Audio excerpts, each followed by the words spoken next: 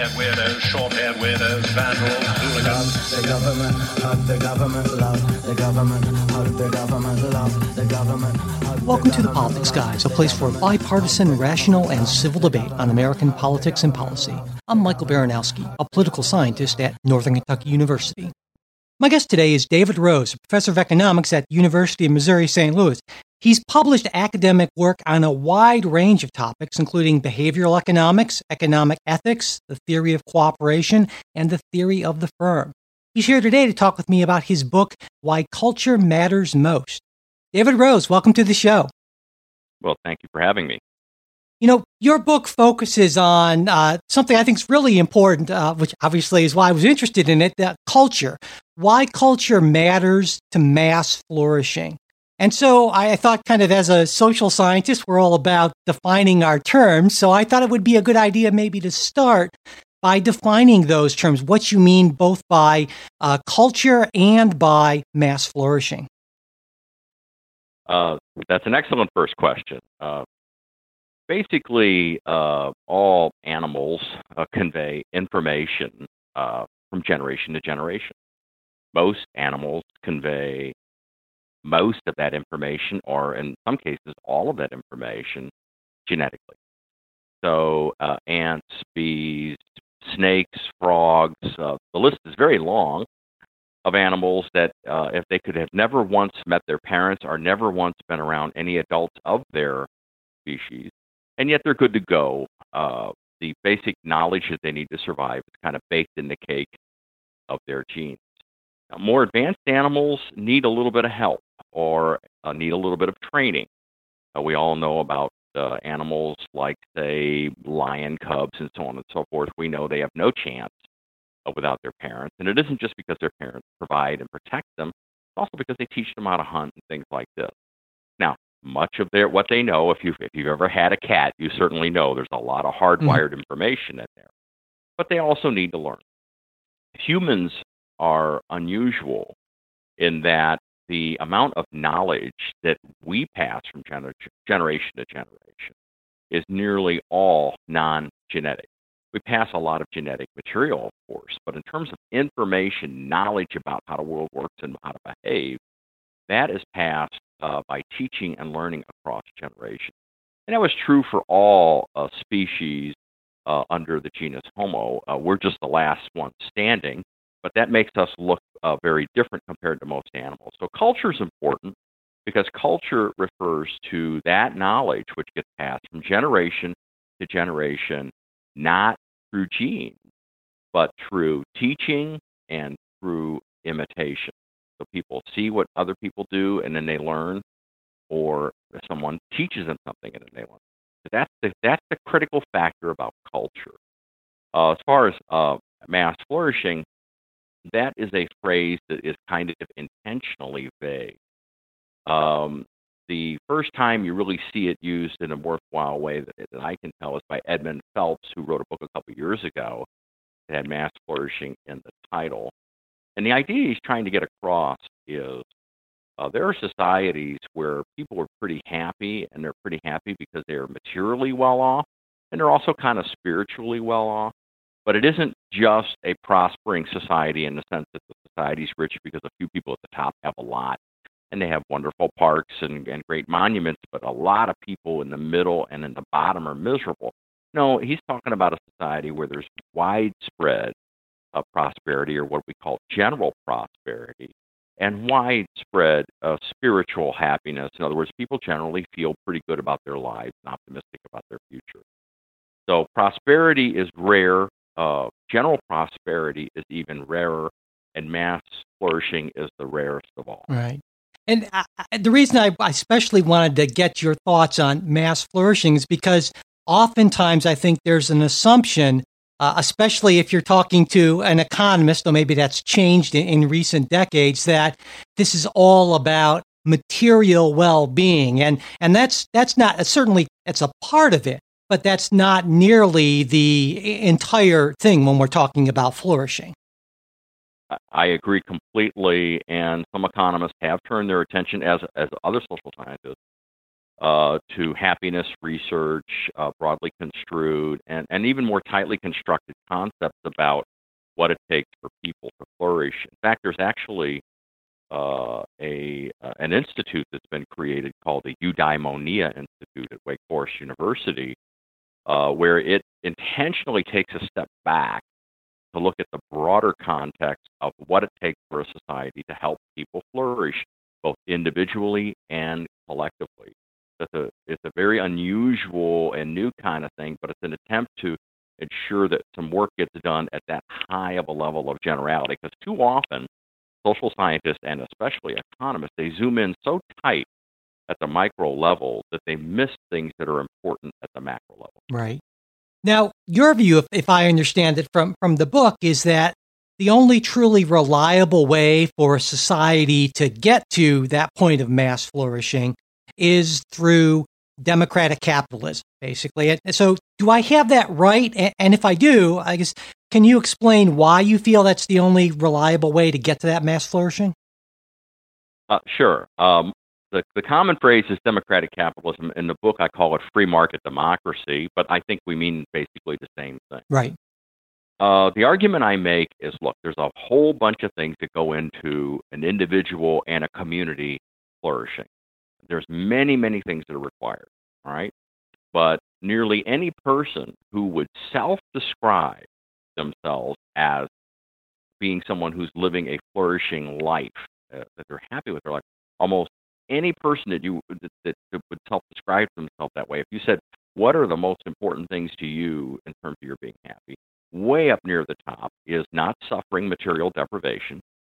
So you've got all the food, clean water, all those things that we really need, or we're miserable. So you don't suffer any of that, because it's hard to flourish if you're hungry and, if you're dying of thirst, or you've got a compound fracture and it's not set.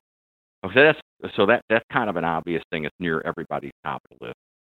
But another thing that virtually any person who self-describes themselves flourishing is that they are at least reasonably free. Nobody expects to be perfectly free. You don't want to live in a perfectly free society. That's for sure, because you're kind of worried about what other people might do if they can do whatever it is they want to do. But you do want to live in a society that is substantively free. For the most part, you, as an adult at least, are the captain of your own ship. So those are, among a set of equals, those are like two of the first among equals. So for me, the reason why free market democracy is so important is that you got to have the free market system in order to enjoy a high level of general prosperity. You can have high prosperity in a society without free markets. Like the Soviet Union, they had some prosperity, but it was limited to a very small number of people. But in order to have general prosperity, ordinary people having plenty of material goods, you really just have to have a free market system. There's really no other way around it. If there was any doubt about that the jury is in on that one. Right. But at the same time, you need democracy for the freedom. So that's why it's free market democracy. Right. So, which is not to say that the free market democracies are perfect and awesome, but we don't know of any other better way to kind of make this reliably happen, essentially. That's very well put. And, if you really love something, if you really appreciate its value, you worry about it being able to sustain itself. And, I love the free market democracy. I think it's been the greatest thing for humans ever. So as a result, I take great care to make sure it doesn't destroy itself. Nobody loves anything more than their own children, but that doesn't mean you let your children do whatever it is they want to do. Right. You protect them from themselves. So I think that it's very, very important to have a very clear sense of how a free market system can go awry, and the best way to understand that properly is to understand how it works, how it does the good that it does. Once you've got that all sorted out, it's much easier to see exactly how it might come up short and fail. Yeah. Now, in terms of how all this happens, I think there's sort of what I guess I'd call conventional wisdom about this. And this conventional wisdom, at least for a long time, has put institutions at the center of everything. And to me, the basic idea and what I've heard time and time again is, hey, as long as you have property rights, rule of law, some basic mechanisms of democracy, free and fair elections, free speech, freedom of the press. If you can sort of drop all that in there in any society, you're more or less good to go. But it's not nearly that simple, is it? It's not. I am a big institutions guy. One of my dearest mentors was Doug North, who won the Nobel Prize for his path-breaking work on institutions. I absolutely get it, and I think they're very important. And I don't want anyone to think that this book makes the argument that institutions aren't important because culture is important. Right. Quite the opposite. It's because institutions are so incredibly important that culture is important. Why? Because many of these institutions are highly trust dependent, and I believe I show in my book that you can't have a high trust society without the right kind of culture. So culture is important because institutions are important. They're complements. They're not substitutes. Right. So that's the way I tend to look at it. Yeah. Now, as far as this other comment you made, though, I've got a little metaphor that I like to use. There are many people who are very pro-market and very much into institutions, and they like to make very sharp assumptions about rationality and so on. And their basic presumption is that if you've got rational people and you got the institutions right, walk away and it'll be great. It's like a perpetual motion machine. You get it all set up just right, and then you push the ball down the ramp, and that's it. It goes forever. I think that's incorrect. I think that institutions exist for a reason. They're created and they're sustained by continuous investment in human capital. And much of that human capital investment occurs through the mechanism of culture. And in the book, I explain why only the cultural transmission of some of this human capital will work. Right. I mean, it seems to me that a great example of this is when we've tried to kind of plop down these institutions in cultures that had some very different views or just some very different cultural settings, they didn't necessarily work all that well. And it seems to me that's sort of directly related to a lot of the stuff you talk about in the book, particularly that issue of trust. Absolutely. There's a political scientist named Barry Weingast, very famous guy. Many, many years ago, he was giving a speech somewhere, and he had a little quip that I never forgot. He said, hey, if you're ever traveling around the world and you lose your copy of the U.S. Constitution, no problem. Just swing by Latin America. There's a bunch of photocopies of it all over the place. But those countries didn't turn out like ours. So something else matters. And when you talk about trust, one of the interesting things I think is you make this distinction between small group trust and large group trust. And one of the things you point about is so much of the research to this point has focused on small group trust, but that's a very different thing than the kind of large group trust that we need to sustain and support these institutions, right? That's correct. We are indisputably a small group species. 99.999% of our evolution took place in groups that rarely were bigger than 80, normally were less than 40. So we are a small group species. We have small group brains. We have small group ideas. We have small group moral sensibility. Cooperation is extremely important. If we can't cooperate with other people, we die very quickly. So we're good at cooperating in small groups, and cooperating in small groups requires a small group trust. So we're good at sustaining trust in small groups. Here's a quick and dirty example from the popular media. There's a show called The Walking Dead. Mm-hmm. If you haven't seen it, I'm sure at least you're aware of it. And it was a massively popular show. But what's going on with that show, and a lot of other shows that are kind of have this dystopic theme? Well, you'll notice that these people are always thrown by circumstances into situations where they're trying to survive in a terribly difficult situation, but there's only 12 of them or 15 of them or 8 of them. Always a very small number. And these people kind of discover things about a quality of life that they don't otherwise have in modern society. They thrive in that small group situation where they work together constantly and are completely dependent on each other. and care about each other in a way that is just not possible in a very, very large group society. So small group trust comes easily to us. Large group trust has no reason whatsoever to make sense to our genes. It doesn't. We did not evolve in large groups, so there's never been an evolutionary payoff to being able to sustain trust in large groups. So if we're going to have trust that works even among strangers in a large society, like somebody you pass on the street in Manhattan, if we're going to have that, it's not going to come from our genes. It's not going to be something that's hardwired. It's going to come from something invented in our society, invented in our culture, invented by our cerebral cortex. And that's, I think, the story of the rise of modern free market democracy is this long, slow, step-by-step process whereby some of the smartest people to ever live kind of worked out, to much extent without intention, by the way. Evolution is probably a better description, but they kind of worked out these ideas that kept pushing us in a direction of being able to sustain a great deal of harmony and trust in ever larger groups, and therefore we got ever more productive, and we're ever better at producing a high quality of life for a large number of people and a high proportion of that large number of people in a big society. Yeah. And so the linkage here, to be clear, between large group trust and mass flourishing is that, kind of to put things in economic terms, that's that when we have this high level of trust, it reduces transaction costs, as you mentioned in the book. Can you sort of flesh it out and explain to folks what exactly that means?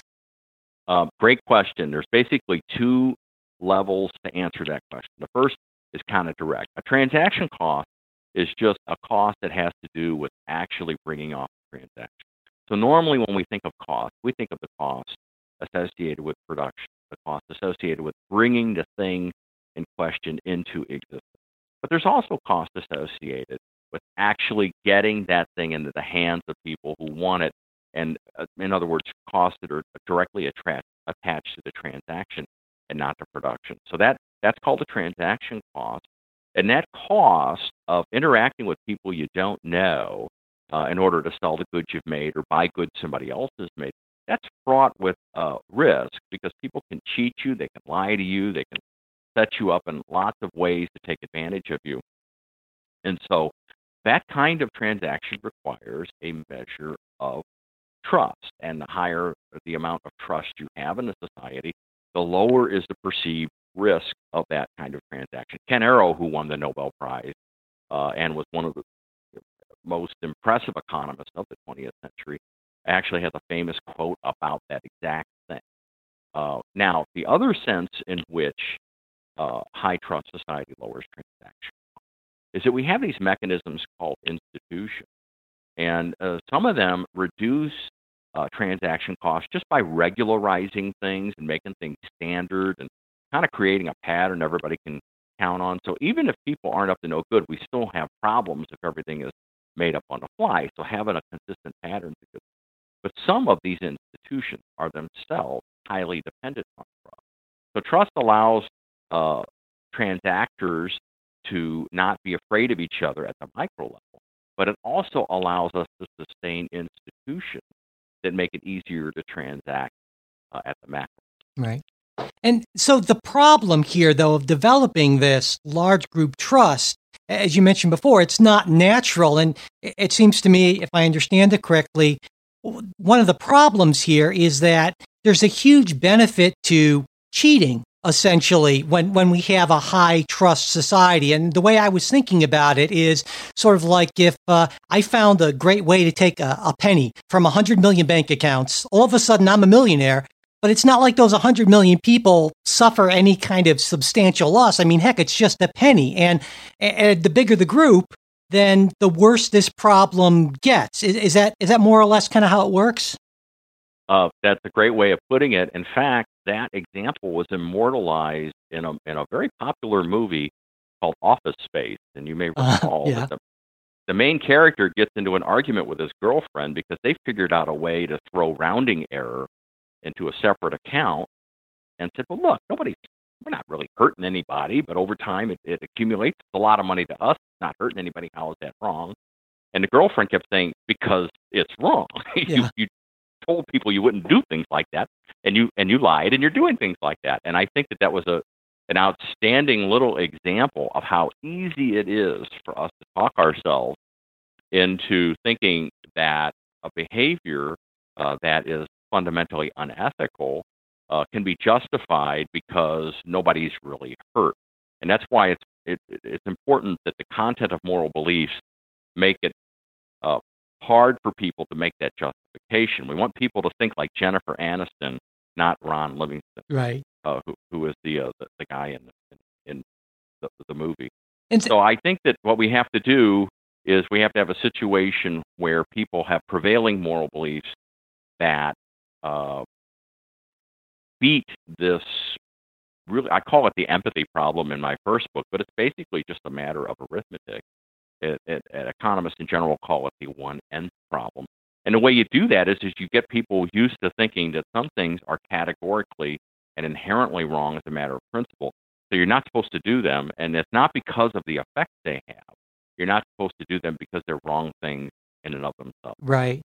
Because, I mean, individually it's rational, but it undermines that collective good. And so to sort of short circuit that rational calculation, these cultural, you call them cultural tastes, which I love that phrase because it's like a taste. It has to operate kind of pre-rationally, essentially, right? That is the big trick, and I wish I could take credit for it, but I got it from a good friend and a terrific economist. His name is Robert Frank. He wrote a book back in 1988 titled Passions Within Reason, and it was a very popular book among social scientists. And he worked out the point that, no matter how hard you try, you cannot get trust out of the standard neoclassical economic story where everything is about incentives. It just doesn't work, because if you have a situation where there's zero chance of detection and there's going to be a high payoff, the person, if they're just operating according to enlightened self-interest, will always behave in an untrustworthy way. But that's exactly the scenario where trust matters. We don't need to be able to trust people when we can observe them or measure stuff. We need to be able to trust them when we can't. And that was his point, and I think the literature never really got how important it was. But so his point was, in the end, although economists really hate to have explanations for things in terms of taste, in the end, you're going to have an unwillingness to act on opportunities to advance your interest by doing something that's wrong. You're going to have that written in the taste themselves, that they're unwilling to go there because they believe it's inherently wrong. Right. And one way to inculcate this is, one really good way, as you point out in the book, is to do it to people when they're young, which in your discussion of that, it made me think about that phrase that's often attributed to the Jesuits, St. Ignatius, saying, "Give me the child for the first 7 years and I will give you the man." I mean, and it turns out there's actually a lot to that, isn't there? Exactly. And I think that the main thing is that I work out in the book about that is there's a kind of catch-22 problem. We like to think that we believe what we believe because we were exposed to ideas and we made decisions and we chose to believe what we believe, and that's why we believe what we believe. And that's true for many of the things we do believe, of course. But there are many things that we believe, and even more things that we feel, that seem self-evident to us, that we learned at such an early age we cannot remember ever having learned it. So your dad might have, or your mom might have just hammered on you that you don't want to be a liar, do you? You don't want to be a liar, over and over and over again when you were very little. So that deception was drummed into your head to be something that was inherently wrong, inherently a scar on your character. And so you weren't someone who was reluctant to lie because you didn't want to hurt people. That wasn't the issue. You were reluctant to lie because you did not want to be a liar. And so that became part of your moral frame, your moral character. Aristotle talked about this in terms of virtue character. And that's where that was. So if that's true, your unwillingness to lie is something that's already shaped the decision before we even get into the process of rational calculation, of weighing costs and benefits about what to do. The benefit of lying is never even going to be counted because that's already been denied an opportunity to affect your thinking. Right. And it seems to me what was interesting about your discussion of this, of kind of pushing these values into people when they're young, is it seems to me it's useful, if I understand correctly, for two main reasons, or effective. Number one is that young minds tend to be more pliable in a lot of ways. But secondly, and this is what I found really fascinating, is that this argument that, well, the consequences of adopting these beliefs are kind of further into the future, so it's easier to do them when you're young, when you don't have to kind of take the heat except for having these beliefs. That's exactly right. It's one thing to decide to do the right thing when it's going to hurt a little. It's another thing to do the right thing when it's going to hurt a lot. And a small child who's being taught that lying is a bad thing, being a liar makes you a bad person, you don't want to lie because you don't want to be a bad person. If that's happening, and because the child actually kind of writes that into their taste, and therefore it functions pre-rationally, if all that happens, that means that, when they're 35 years old, they might have an opportunity to get $100 million or something if they're willing to do a little bit of deception. They can't possibly appreciate the cost of not being able to take that action as a child. And so that is a big trick. What it basically is doing is it's bundling up the power of temptation while it's still possible to manage it, and then getting the moral restraint put into action through moral taste, so it doesn't even come up. Because if it does come up, and hey, come on, Yeah. You and I, a bag of $100 million unmarked bills, Yep. That's too much, right? So there's limits, but we don't need people to be perfectly trustworthy. We just need them to be trustworthy almost all the time with respect to almost all the kinds of things they come across. Luckily, bags of $100 million of unmarked bills is not a frequent problem. Yes. Now, I mentioned the Jesuits before, and you talk about religion in the book, and obviously religion is a strong source of cultural beliefs for a lot of folks. And in thinking about this, one of the reasons, it seems to me, is that, if you believe in a religion that says, hey, God's watching, you could go to hell or something like that, all of a sudden that rational calculation actually is turned on its head. Because if you believe that, well, then it's not actually rational to be untrustworthy, because, hey, if you're, eternal damnation, that's a pretty big cost in the future that you need to calculate in there, right? That's true, and both the prospect of an afterlife that could involve eternal damnation in contrast to heaven, and that prospect of a God that is a monitor everywhere and always, both of those things push the ball further down the field of expanding the set of transactions over which we can trust people and the size of groups within which we can trust people. But it's still not enough. And here's why. If you believe that God believes that what you really should be trying to do is to create the greatest good for the greatest number, if that's the thing, then you could convince yourself that you should behave in an opportunistic way, an untrustworthy way, in order to make it possible to advance some kind of positive moral action that otherwise couldn't be done.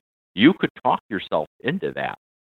And as a result, if you believe that was consistent with what your religion required or your God required, there'd be no issue. So I do believe some religions are more prone to greater good rationalization type of thinking, even though they certainly have a God that's a pervasive monitor, and many of them have an afterlife. It doesn't matter because they don't think they're doing anything wrong. But just because you don't think you're doing something wrong in your heart doesn't mean you're not behaving in a way that undermines the ability to sustain trust in a large society. Yeah, I thought that was a really important part of the book. You mentioned a greater good rationalization, because, of course, when I was reading that, I immediately thought of myself, because I do that, all the time. I think all of us do. And so we're hardwired to do it. Yeah. So, it gets back to that point, right, that you make about why it's so important that these cultural beliefs, this trustworthiness, be baked into us, and it's not even a part of the rational decision-making process, because we're awesome at rationalizing our own individual self-interest. We are outstanding. In my first book, I actually worked out some examples of that, of how greater good rationalization for the greater good. In other words, you truly are only concerned with doing what you think God wants you to do, doing what you think is best for other people and not yourself. I work out how over time that can evolve into what's good for me is what's good for society, and it becomes greater good rationalization, for your nieces and nephews, Yeah. and then your kids, and then yourself. Yeah. Now, at a number of points in the book, you talk about guilt. Essentially, the argument, as I understand, is that culture, at least in this aspect, works by generating these completely involuntary feelings of guilt if you do something that's untrustworthy, if you're a liar, basically. And I was wondering about that. Is it just guilt? Because, sometimes I do something good and I feel pride for being a good person. I mean, is that part of it, or is just guilt much stronger than any kind of sense of positive motivation for doing these things?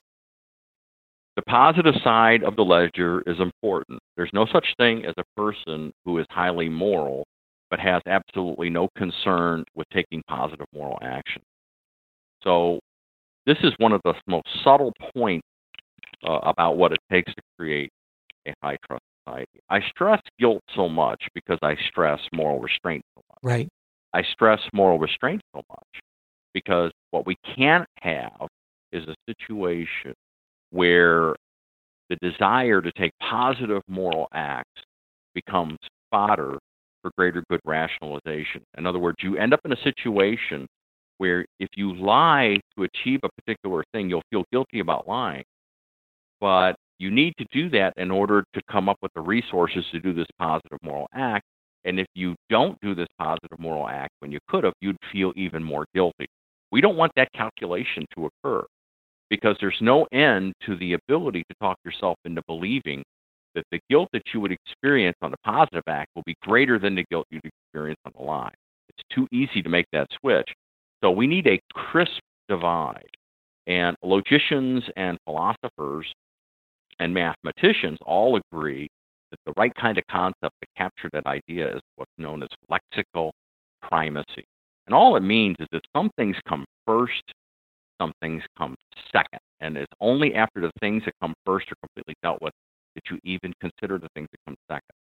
So one of the requirements for having the kind of moral restraint that can sustain a high trust society, in my view, is that the obedience of prohibitions against negative moral action, that comes first.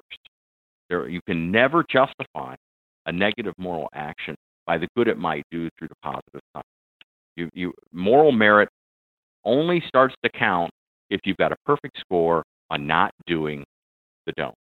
So the reason for the guilt, it isn't that I don't believe those other virtues aren't important and so on, but I do believe it's very dangerous and corrosive to treat doing good and doing bad on the same number line. And this is not just an academic point. The way we teach character and morals in K through 12 today, I'm talking about through massive federal grant-sponsored teaching programs and research, is to say things like, hey, don't tell your kids that telling a lie is bad. Teach them that being honest is good. This is an actual quote from someone who's a national leader in this area. Now, most people would say, well, I guess that's one way to look at it. But it isn't just one way to look at it. It's a way that allows the brain to dive in head first with greater good rationalization. And as we've just mentioned together, we're genetically programmed to do that. We're really good at that. We don't want to go down that road.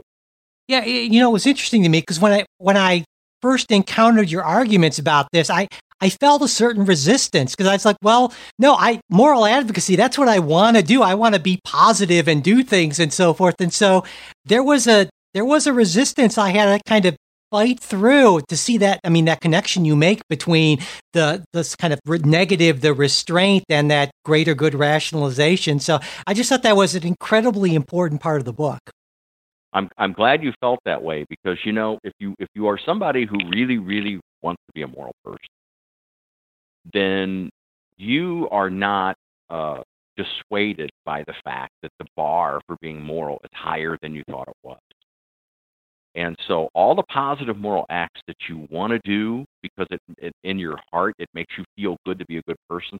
And in my opinion, the only true virtue is virtue for which the act is its own reward. Doing stuff because it'll earn your way into heaven, it counts for nothing in terms of moral virtue in my view. What matters is does it truly make you happy to help this person? Does it truly make you happy to address this problem? That's the only thing that matters. But doing that on the cheap by cheating certainly cannot be as morally meritorious as doing that where you personally bear the full expense of your virtue because you would never, ever cross those other lines. It's a much, much higher bar to get over. But if you had a choice between living in a society where people were eager to help but didn't mind lying and cheating and stealing, as long as that society's really small, it wouldn't be that big of a deal. But if that society's big, you would, trust me, very quickly you'd say, I'll take the society where I never find anybody's knife in my back, but I'm on my own. Yeah. And again, kind of circling back, all of this, of course, relates to mass flourishing through that mechanism of trust, these cultural beliefs. And when you talk about large group trust, there's another distinction that I think is really important. And you make this distinction between what you call generalized bilateral trust and trust in the system. And they're two, but they're related in a sense, but they're two distinct things. And I was hoping you could talk a little bit about the distinction and why each one of these types of trust is so important. Generalized bilateral trust is trust the way we normally think of it. One person bumps into another person. Do they trust that person or not? In a small group, that's a fairly easy thing to sustain. People know each other. They probably care about each other. Even if they don't particularly like each other, they would still feel guilty about doing measurable harm to the other one. And at the same time, an economist or a game theorist would point out that in a small group, the probability of repeat play is so high that it's even in their own best interest to not take a chance on making the other person mad. Okay? But in large groups, this ability to trust other individuals, point to point, is harder to sustain because it's a much higher likelihood you may never see this person again. So this person's not in a position to do anything to you and not in a position to have even repeat play effect happen. So that's generalized bilateral trust. The bilateral part is it's person to person or firm to firm or, or person to firm or firm to person. So that's the bilateral part. Generalized means it involves behavior that people will engage in across the whole of a society. It's not just specific. It's not personal. Generalized bilateral trust is a beautiful thing. If you go to high trust countries, you can feel it. It's in the air. It's there right from the start. You walk down the streets of Stockholm, you feel it. It's there. And there are many reasonably high trust places in the United States too. I'm not knocking the United States on this, but I'm just saying it's hard to get over the Sweden bar for people who study trust. Trust in the system is not inconsistent with it, but it does. It's a little different kind of thing. Trust in the system is having faith and confidence that the rules of the game of society don't change. If they do change, they don't change for arbitrary, capricious, or self-serving reasons. They change because there was a legitimate reason for them to be changed, and those with power changed them in an effort to promote the common good. But otherwise, they don't change. So trust in the system is something that's very hard to sustain in, say, a dictatorship in a very fluid kind of country. You just don't know what's going to happen. You don't know if you buy this property and register it with the government, you might actually be worse off. The government might use that list to figure out whose property to confiscate. I mean, that's a terrible world to be in. And so when you have low trust in the system, you have very weak incentives. But it's a different thing. It's not about trusting your fellow man. And one thing that's important is to understand there are countries that have high bilateral trust and low, and countries that have high trust in the system and low. And all four of those possibilities, you can think of it as a 2x2 matrix, all four of those possibilities exist. Right.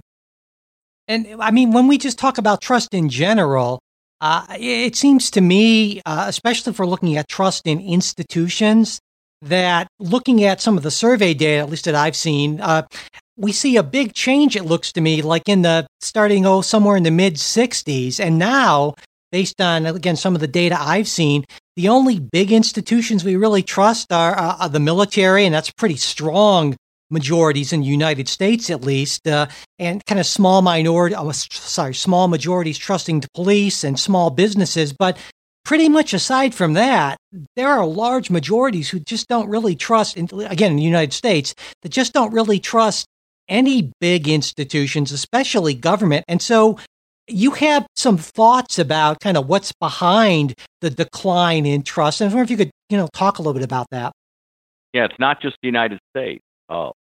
Falling trust in the system is basically the one-sentence answer to what's the deal with Brexit. Yeah. You've got a group, a whole nation of people who just say, hey, I know in theory it'd be good to be doing all this coordinating with these other countries and this and that. On paper it sounds like a good idea, but I just don't trust it. No more. We might have 20 years ago or even 10 years ago, not anymore.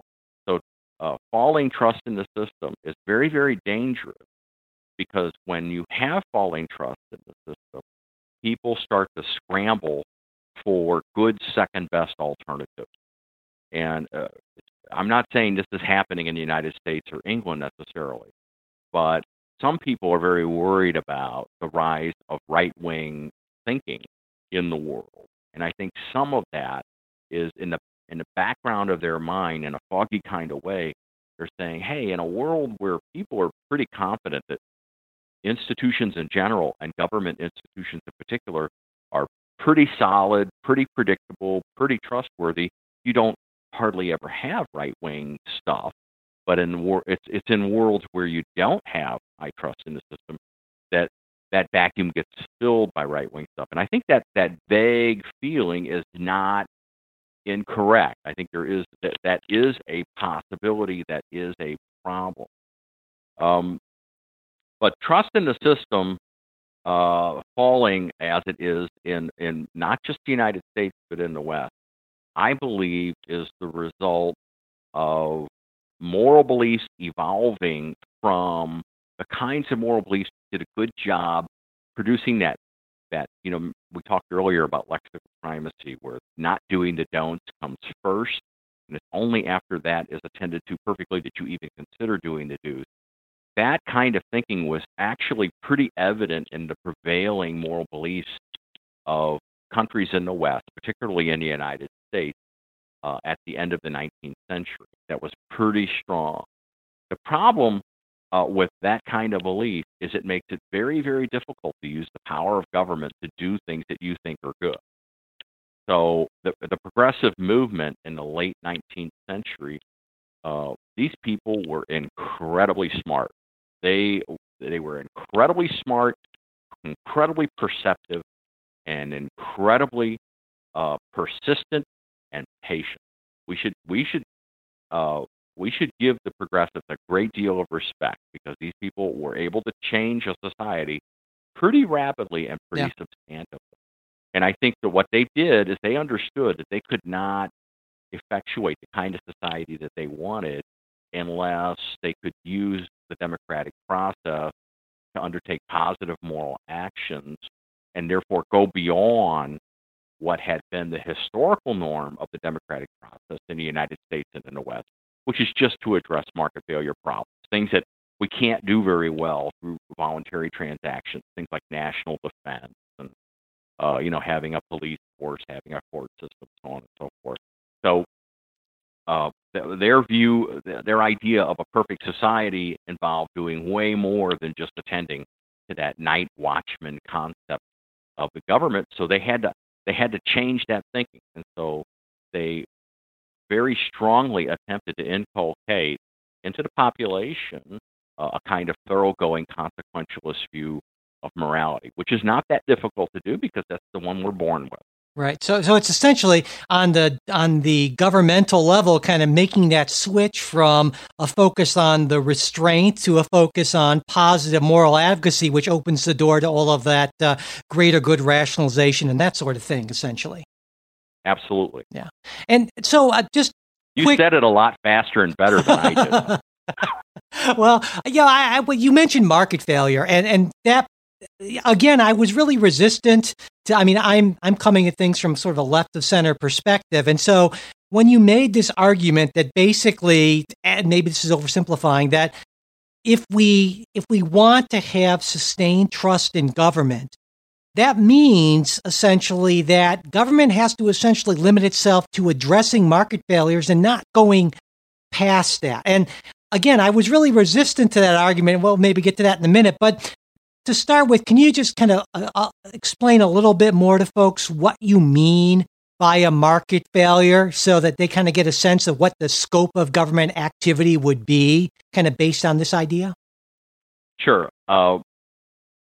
One of the most important reasons for teaching people as early as possible and as high a proportion of the population as possible how a free market economy works and why it's such a great thing and so on and so forth.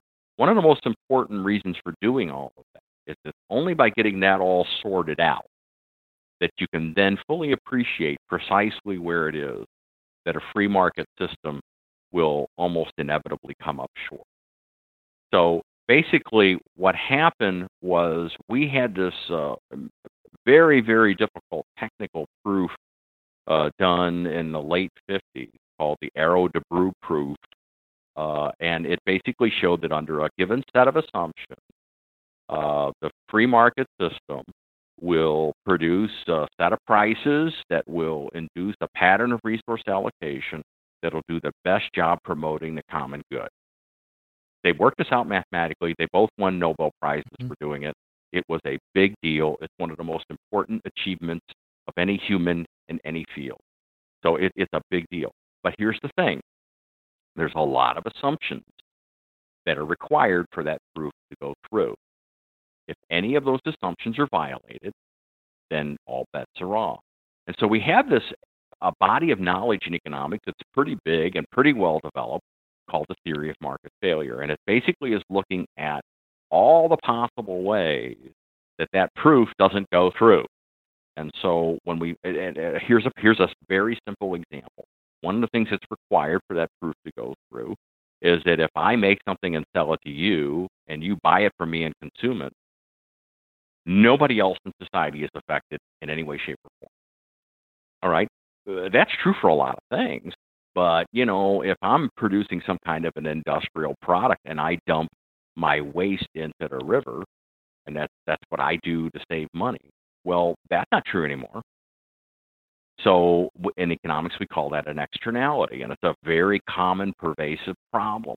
And in many cases, the only way to practically deal with it is to use government power to change things in various ways to account for that externality. There's a lot of really, really clever ways of doing it. Economists have really done a lot of wonderful things for society, and they don't get any credit for it because people don't understand market failure. But pollution, when I was a kid, pollution was an important problem in our country. Pollution is not an important problem in our country right now. Global warming might be an important problem, but that's a little different thing than the pollution problem. But at least most of the water is clean, most of the air is reasonably clean. Let's just say it's way better. So market failure are all these kinds of things that if you just left the market to itself, you would get to a spot that the vast majority of people in society would say, wow, isn't there anything we can do about this? This is a bad outcome. And, the classic example is something called a public good. This is a good when I consume it, it doesn't keep you from consuming it and vice versa. And at the same time, it's a good I can't keep people from consuming. National defense is kind of like the biggest, most clearest example of that. We don't want to leave national defense to the free market system. There's no way we are not invaded long ago if that's what we did. So that's market failure is about all of these situations in which the critical assumptions for free market society giving us the best outcome are not met. Some are a set of them are not met, and when that happens, economists have worked up ways to quantify the problem and address the problem. It's really cool stuff.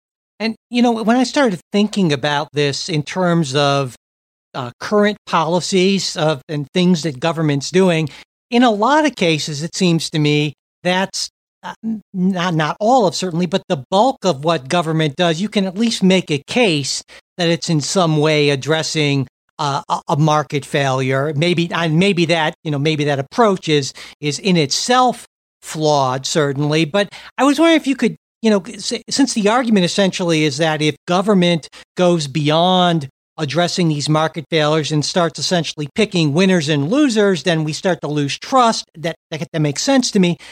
Can you give me some examples of maybe current policies or things that government does that go beyond just trying to correct for market failures? There is an implicit understanding of market failure in our history, and that's why government was so limited for so long. Sure. So you are quite right that particularly if you look at the federal government, an awful lot of what's going on is either clearly addressing a market failure or could be rationalized as a market failure, and that is correct.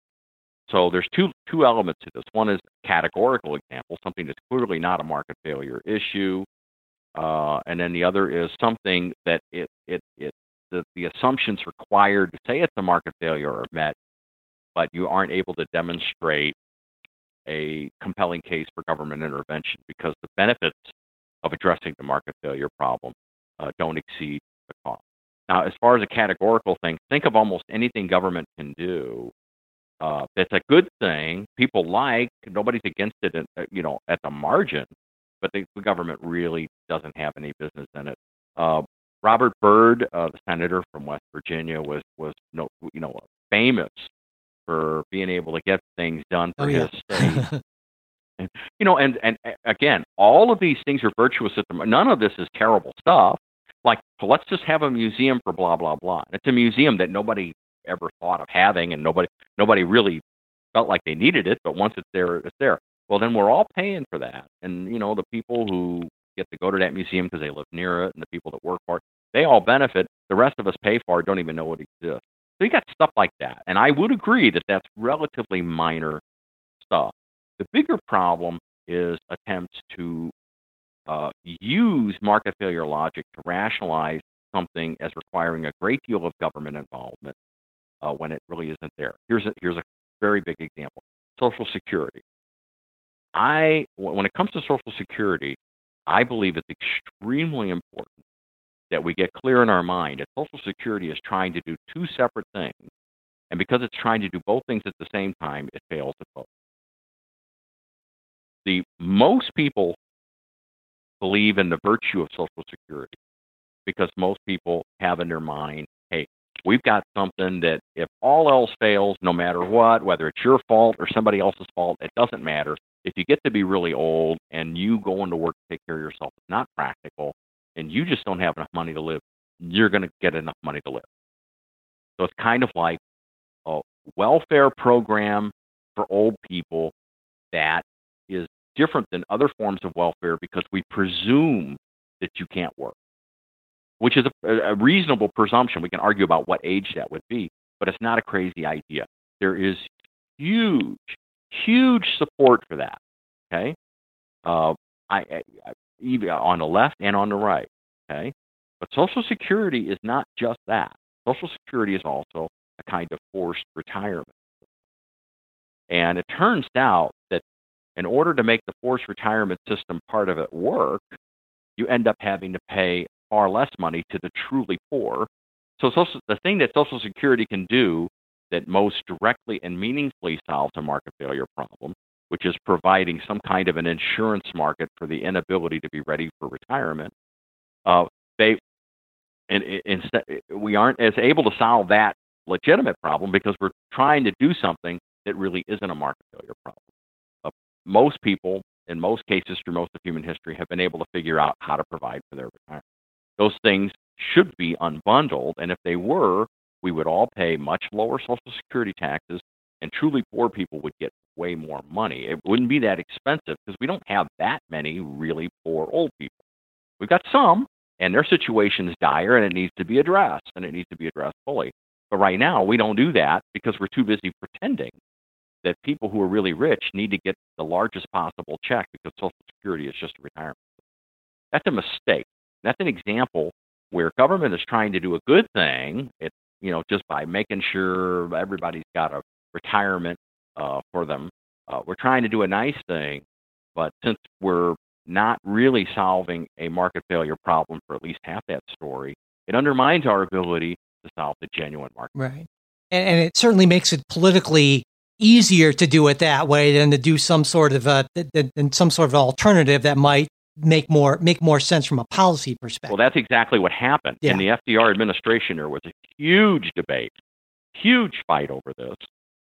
There was the wing that said, look, we need to take care of these old people, blah, blah, blah, and so on. And then there was this other group that said we have to have everybody in the system, or as soon as the Republicans are back in power, they will repeal it. We have to make it feel like a pension plan that everybody's paid in. The fact that the numbers don't make any sense and that they paid almost nothing in, they'll overlook that because it's self-serving. And it worked. And that was a huge mistake. Many people in the FDR administration understood exactly, including FDR. FDR was extremely worried about the harm that could be done to our culture with government policy. He agonized about this. It seems to me that even, if you accept the logic that you kind of put forward in the book, and I think you make a pretty strong case about how when government kind of tries to do more of these things, it sort of people develop this lack of trust in the system, which I think, pretty clearly we're seeing today. But I think the what about or the how about question is, well, what about income inequality issues, and also, helping out groups that have been systematically discriminated against. And I think those are sort of the two, if someone reading this book, especially from the left, would say, well, yeah, but how do we deal with these two big problems of, civil rights and essentially inequality without government essentially stepping in to redress inequalities that have, been baked in the past? That is a really good question and a really unpleasant question. Yeah. And it's a question that I'm happy to not have to answer. And but I'll do the best that I can with the question. Let's deal with them separately. Sure. Let's deal with the racial inequality and all, and that kind of thing, the civil rights issue. Turns out, by the way, that I'm actually on the U.S. Civil Rights Commission, or the Missouri Advisory. Oh, wow. I'm in my second term, so I've had to learn a lot of this law and this stuff, and it's very fascinating. A chapter of human history, and I even mention in my book that we can look to the civil rights movement of the United States for inspiration for how a society can change its culture pretty quickly in a way that, looking back from our perspective now, almost virtually everyone says made us a better people, a better society.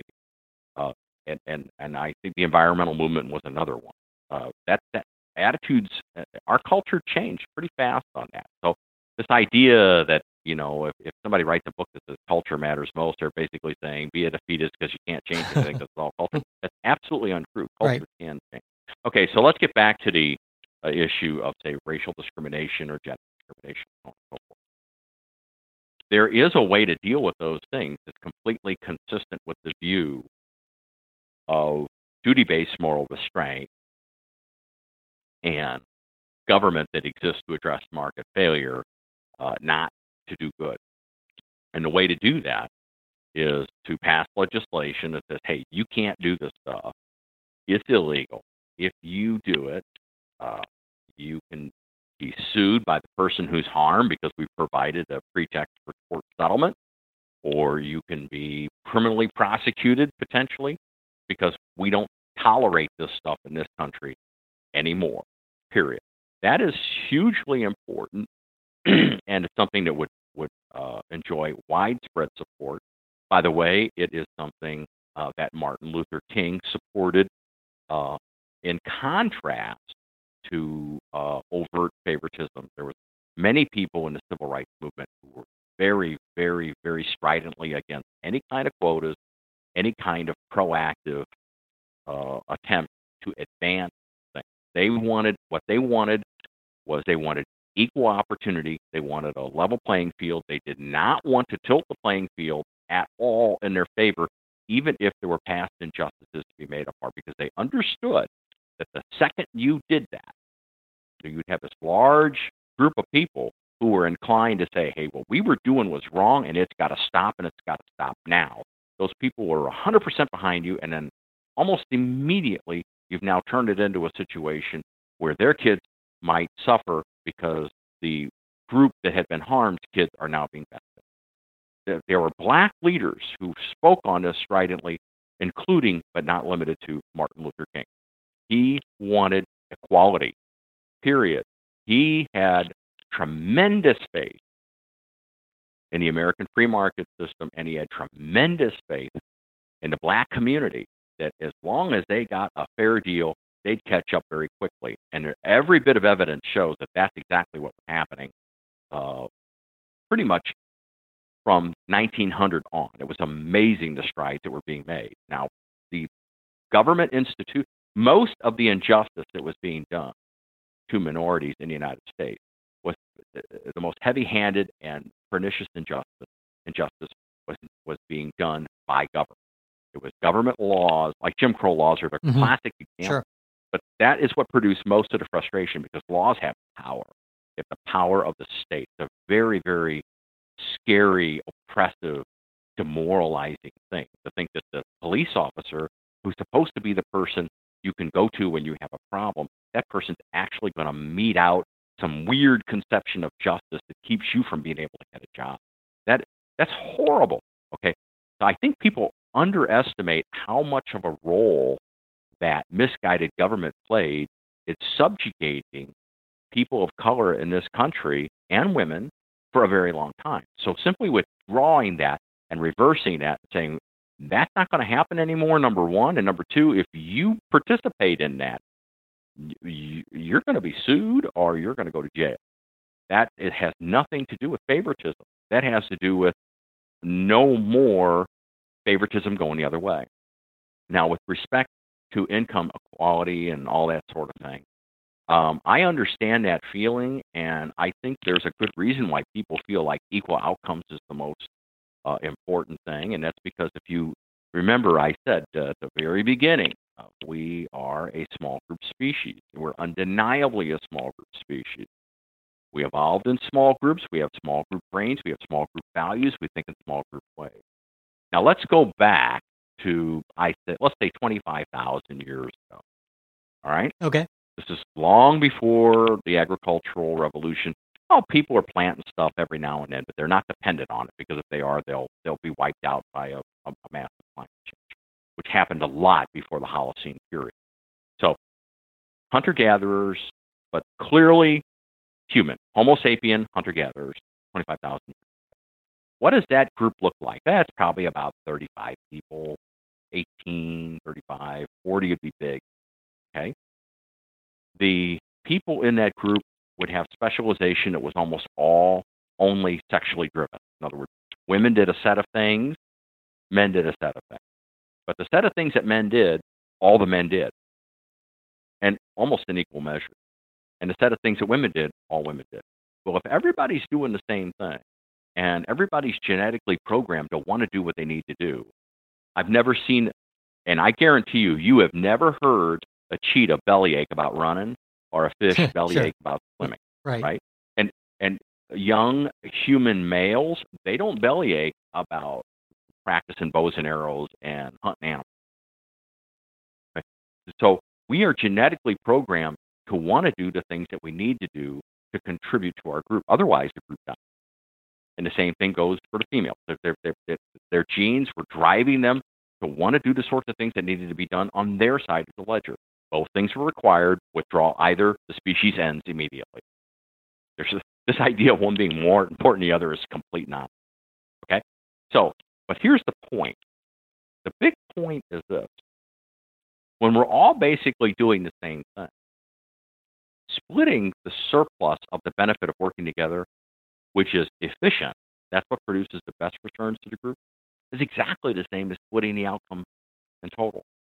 And I have little mathematical examples that I give in lectures, and I give the students to highlight this out. Many years ago, in fact, you can find. I can give you a link after we're done with the interview, where people can see a 19-minute lecture on why this is true. But the bottom line is when people are different, and you're maximizing the size of the cooperative surplus, which is what makes us able to have more stuff per person. Okay, you're going to have a different payoff. But when people are the same, splitting the final output, everybody getting the same amount, is observationally equivalent to an equal split of the surplus. So this rule that is best for the group, undeniably, ends up being the same thing as splitting everything equal.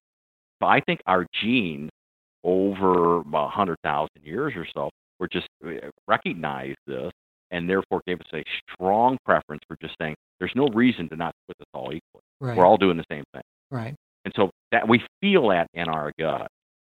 Now, so that's why we have the impulse for it.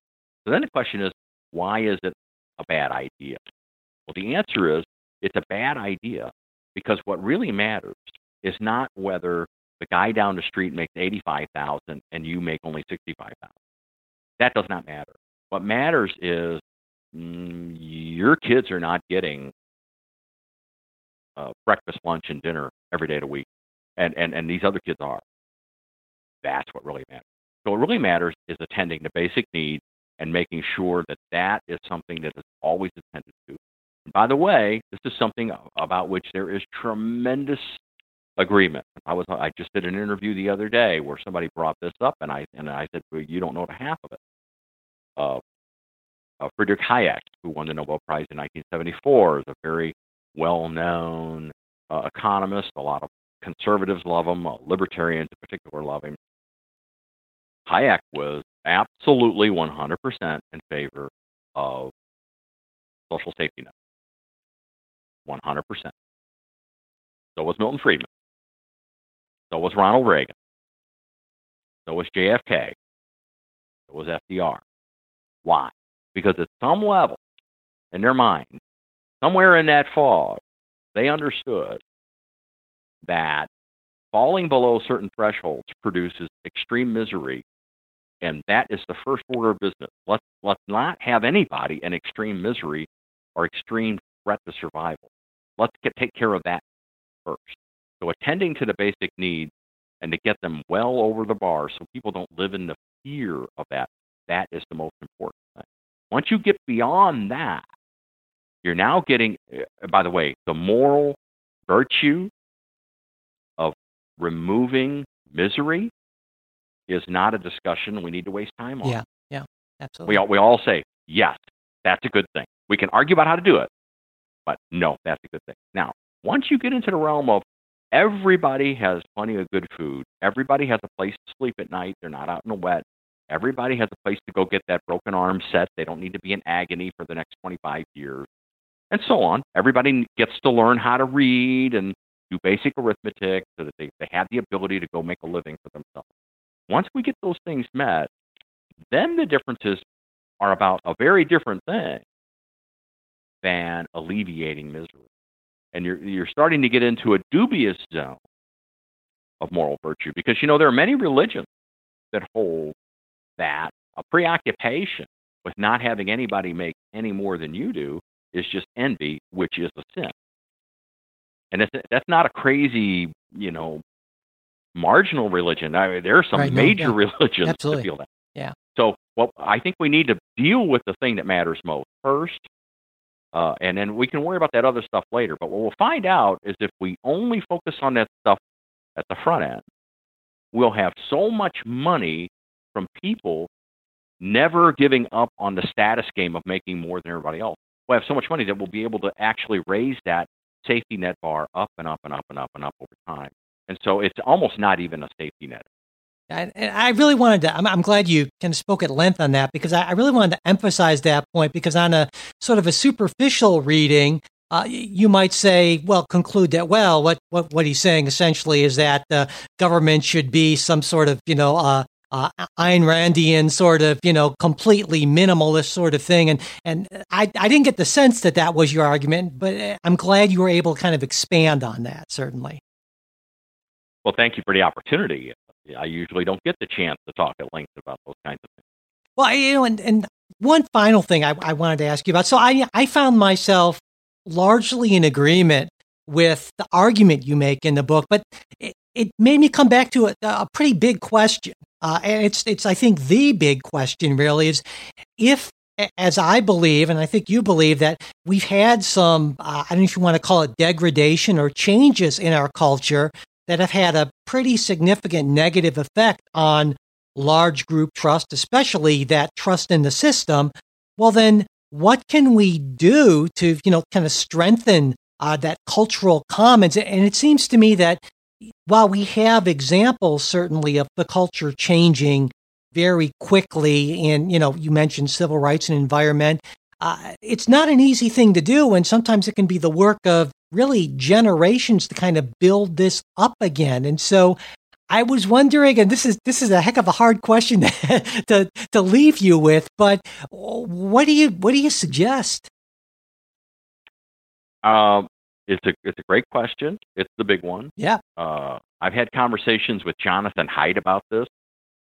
Very, very thoughtful guy who has deep insight into how people's minds work, and is a guy who tries very, very hard to really listen to all sides of the argument.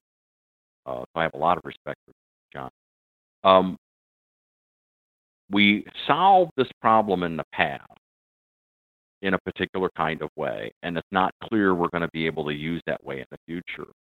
The way we solved it in the past was unintentionally, but thankfully and almost miraculously, through religion. Mm-hmm. Right. We had a kind of set of religions that were roughly consistent with what I call the moral foundation of economic behavior, which is the title of my first book. Roughly consistent with that, not by design, just happened to work out that way. And so it resulted in kind of, from the individual's point of view, an overinvestment into human capital to produce highly trustworthy people. And so we benefited from this, even though it really wasn't part of the plan. That's a lovely thing. I'm glad it happened. We live in a much better society than otherwise because it happened. But just because that's how it happened doesn't mean we can use it again. So I think what we need to do now is we need to, number one, recognize how easy it is to take the high trust society for granted. It's very easy to take for granted, and when you do that, you set yourself up for failure, because if it turns out that it's hard work to have a high trust society and you take it for granted, what's the chances you're going to keep up making adequate investments into human capital to get it done? It's very unlikely. So number one, you need to not take it for granted. The best way to not take it for granted is to understand how the high trust society supports free market democracy and how free market democracy supports mass human flourishing. That's once you connect those dots, then all of a sudden you feel like, hey, you know what? Part of my doing my part to make a good society for my children and my grandchildren is to make these investments. And so what we need to do is kind of replace the heavy lifting that religion used to do with science. Now, we do not need to displace religion. I'm not making that argument at all. Okay, I don't think that science is superior to religion in getting this job done. In fact, I would argue the opposite. I'm a big fan of Steven Pinker's work, and I'm a big fan of his book Enlightenment Now. But one thing that we do kind of part company on a little bit is this idea that religion is somehow getting in the way of rationality. I actually have an entirely new line of work that shows how the evolution of religion in the West advanced rationality. It literally changed the way our brains work and helped produce the high trust society. So I'm not arguing that we need to have science instead of religion. What I'm arguing is we need to do a better job helping science complement religion to bring us up to this new level where people feel, just as you feel compelled to yell at your kid for throwing a bag out the back window. Right. What are you doing? Yeah. I mean, you would be mad. You'd be embarrassed. You would be mad, right? The kid would, well, why are you so mad at me, Dad? Right? We need parents. And why is that? That one bag is not changing the world. Yeah, because you feel it in your bones that you are not living up to your obligation as a good person who's trying to build a good community for the future. If you don't make sure your kids know that there are some lines you don't cross, well, that exact frame of mind. And by the way, we could tell the same story if your kid had said something really nasty about a person of different race or different ethnic group, and you would yell. I mean, you wouldn't even have to think about it. Yeah. Right. Well, there's no reason why that exact same kind of instinctive, immediate response couldn't be associated with making sure your kids, when they start to tell a story about how well they could do this because even though it's lying, blah blah blah. You might say, well, that's an interesting way of looking at it. That's how we would do it now, most people, and that's certainly the way they're being taught in school. It should be like, no. I mean, you should just jump all over them and say that is a path to a terrible place, not just for you personally, but for future generations. The future of the world literally depends on you and your friends and your kids understanding how dangerous that path is. And I think that I don't think that is that crazy, but you can't get people to change their behavior about what they're going to say to their children, or if they're K through 12 teachers, what they're going to say to their students. You can't get them to have that kind of conviction if they don't understand the stakes. So I wrote this book to help people understand the stakes. Well, I certainly came away from it with a much enhanced appreciation of the stakes, and I think it's a very valuable book. I'm very glad you wrote it, and thank you so much for taking the time to talk with me about it today. Well, thank you so much for having me. I enjoyed the conversation. That's it for this episode. Thanks for listening. We hope you liked what you heard. Listener support is what keeps the show going, and we truly appreciate it. When you become a monthly sustaining supporter of the show on Patreon, you get not only our gratitude, but a supporters-exclusive bonus episode each week. And supporters at various levels can get additional bonuses like Politics Guys gear and access to a special supporters-only Facebook group. To learn more, go to patreon.com/politicsguys or visit the support page on our website, politicsguys.com/support. Subscribing to the show also really helps, as does sharing episodes, which is easy to do right there in your podcast app. Word of mouth really is the best advertising, and we greatly appreciate it. Leaving reviews and ratings on iTunes or whatever other podcast app you're listening to on also really helps. And hey, if you've got a question, comment, correction, or just want to say hi, you can reach us at mail@politicsguys.com. There's also our Facebook page where you can message us and we post stuff throughout the week. That's facebook.com/politicsguys page. We're also on Twitter @politicsguys. The executive producers of the Politics Guys are Michael Baranowski, Jay Carson, Bruce Johnson, Wilma Moreno, and Benji Fishman. Today's show was produced by Michael Baranowski. We'll be back with a new show on Saturday. We hope you'll join us.